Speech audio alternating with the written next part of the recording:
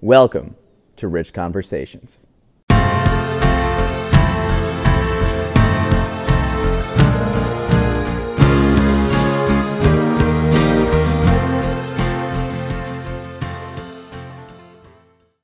I'm up in Wisconsin right now, in the barn. For those watching on YouTube, you can see that. If you're listening, you might be able to hear pigeons at one point, or the wind howling through all the old barn wood. But this is home. The other morning, I went to the cemetery, Oak Grove Cemetery. And I just walked around and just observed. And to me, that's a really interesting thing. More than the average person, I think about death. And I understand that it makes people uncomfortable, especially the time that we're living in now. We're so confronted by it on a daily basis. And so it's either an inappropriate thing to think about right now, or it's an extremely relevant thing to think about. And as someone who's gone through a near-death experience, death and mortality is something I think about a lot, and it impacts the decisions I make on a daily basis and how I live life. We often go about our lives on cruise control, and we don't really often think about death until we reach an older age, and by that time, we're full of regrets and, I wish I could have done this, or I would have done that, or said this. And by thinking about death, it makes me think about how I want to live my life. So instead of fearing death, I fear not living life to the fullest. Because we don't know when our time is up. And that's what I'm thinking about quite a bit. So the cemetery by me is called Oak Grove Cemetery. It's where my grandpa is right now. And my parents are going to be there. I may even be there. And that's an interesting thing, to walk on the grounds, and someday they might be your neighbors. You better learn more about them, right?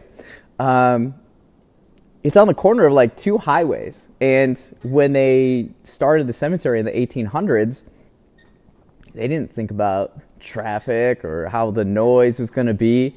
So you're trying to be in this like quiet area and reflect, and then you just have semis going by and cars just going by. It's an interesting thing. But you have all these headstones, and there's this massive oak tree, and it's probably about 400 years old. It's the biggest oak tree I've ever seen in my life. Just so majestic. It is like the trunk is probably 10 feet in diameter. And I'm just standing in front of it for like 2 minutes just in awe. Think about all the things that it has seen and all the mornings that it has seen. It's something to think about. As I'm walking around and observing things, I noticed there were these two headstones. Now, was it tombstone or headstones? I'm not really sure. But so you had one, someone lived over 100 years. 100 years when they died. And the headstone next to them, it was someone who died at the age of 11. You know, just that juxtaposition of being right next to each other, and how we might live a very long time or we might live a short time. It's not up to us, right? Of the headstones, as I'm walking around, I'm trying to find the person that was born the earliest. And from what I could see, 1802 was the earliest date. I saw in 1804, 1834. There were some headstones that were pretty faded, and they were more limestone rather than granite. So that's kind of an indication of older graves and headstones. Maybe I was trying to find one from the 1700s. I think that would have been pretty interesting.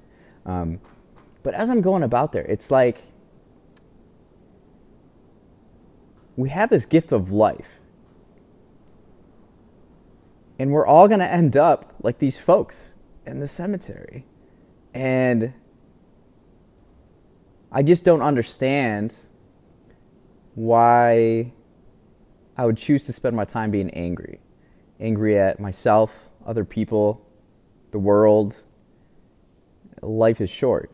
Something that stuck out to me and was noticeable, aside from the oak trees, is this big, it looks like a monument or headstone, and I'm thinking, wow, this person must be pretty important, right? So as I get closer, I realized that it's a memorial to the Civil War. And on the back, they have a list of like 70 to 100 names of boys or men from the town that I'm from, Raymond, that served in the Civil War and served their country.